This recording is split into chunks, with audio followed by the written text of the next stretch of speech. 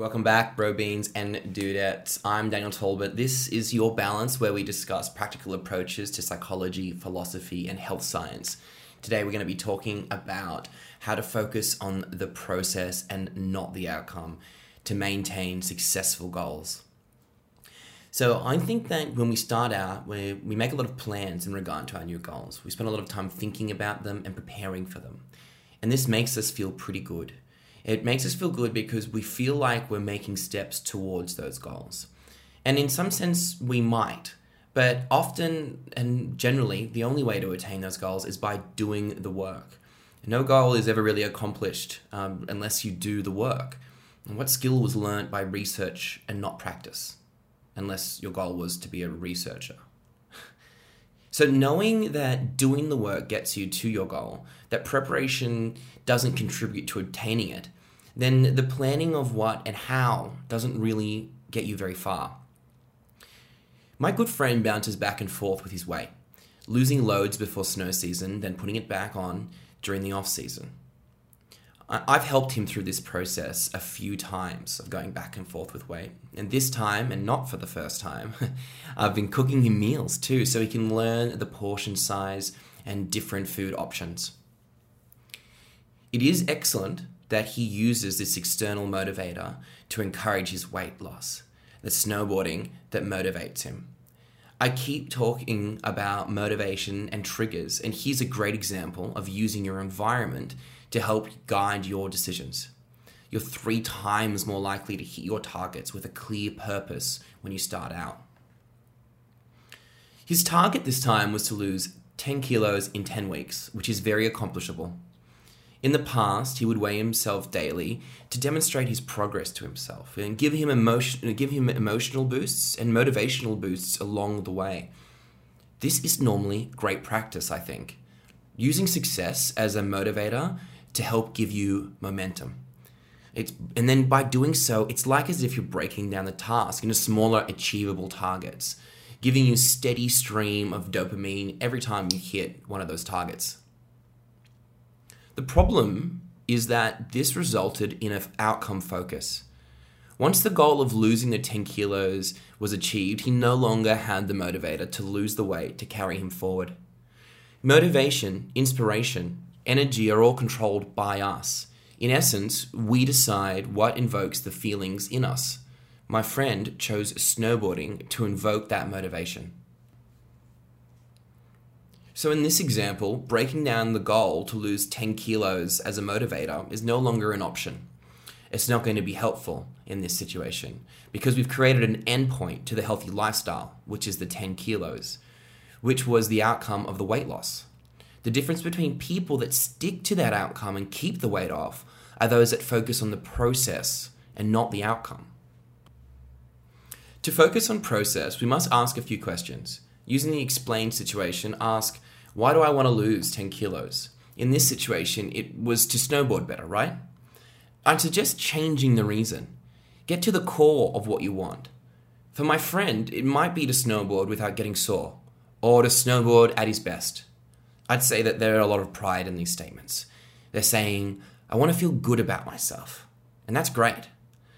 We can say that most of our ambitions are basically for our pleasure, even if they are for other people, as we wouldn't reach for things that make our lives worse.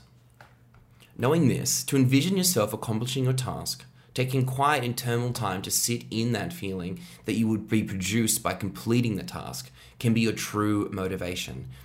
It's good to have pride in this, to associate that with an emotional trigger for yourself to motivate you. So then what does 10 kilos have to do with getting that goal? It's an outcome, but it doesn't ensure that the feeling will be achieved. What if he puts on weight through muscle, slowing him down? Or even worse, loses weight and didn't have a good time? The outcomes don't line up with what you actually want. As outcomes are byproducts of process, and focusing on outcomes has led to failure maintaining those outcomes in the past, perhaps a reshift of focus is required. I like what Tim Ferriss says in the 4-Hour Workweek, that we don't want to be millionaires, rather have the lifestyle of one. A lifestyle is a process that has become ingrained in people. How do we ingrain the weight loss lifestyle into my friend's situation? By asking more questions. Again, we're going to use visualization to help see that goal realized and yourself in that position. Once you see that, ask yourself, how does this person behave? Get detailed. When do they wake up? How do they manage their relationships? Even the clothes they wear and what they eat. Now, making any choice, food choices too, ask the question, does this line up with the person that I am? A snowboarder in this situation. And a snowboarder doesn't let themselves put on 10 kilos in the first place. They are athletes and they behave as such.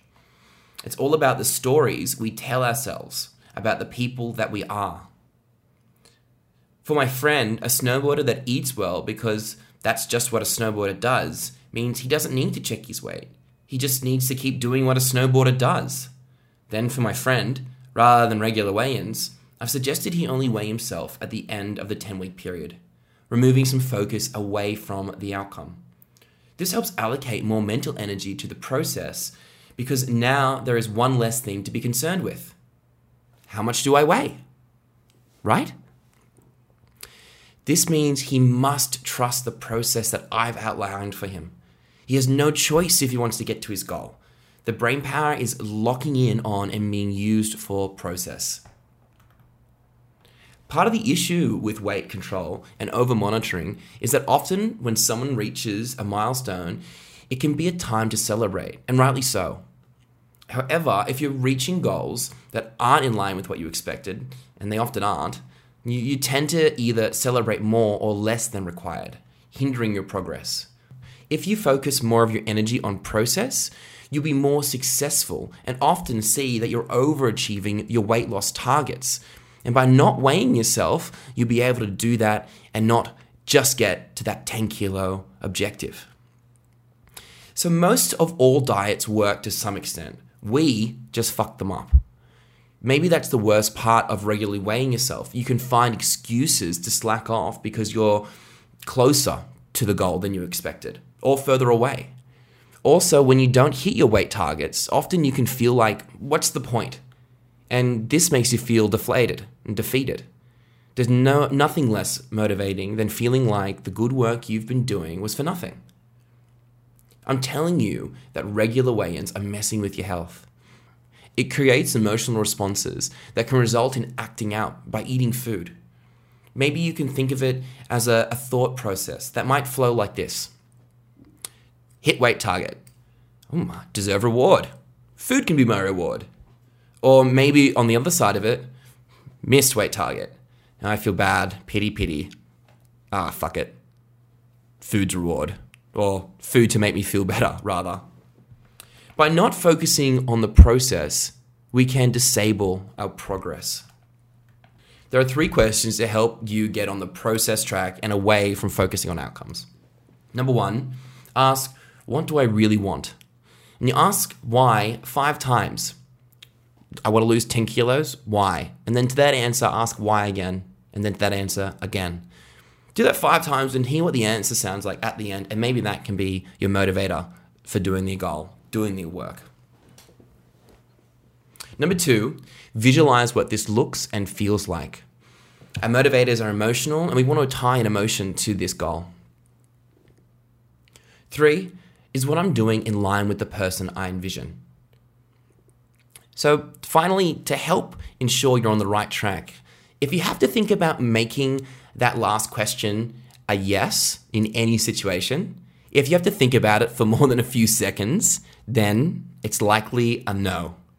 Don't spend too long thinking about it because, as Richard P. Feynman tells us, and what I'll leave you with from this discussion, you must not fool yourself, and you are the easiest person to fool. Thanks for listening, and I will speak to you again next time.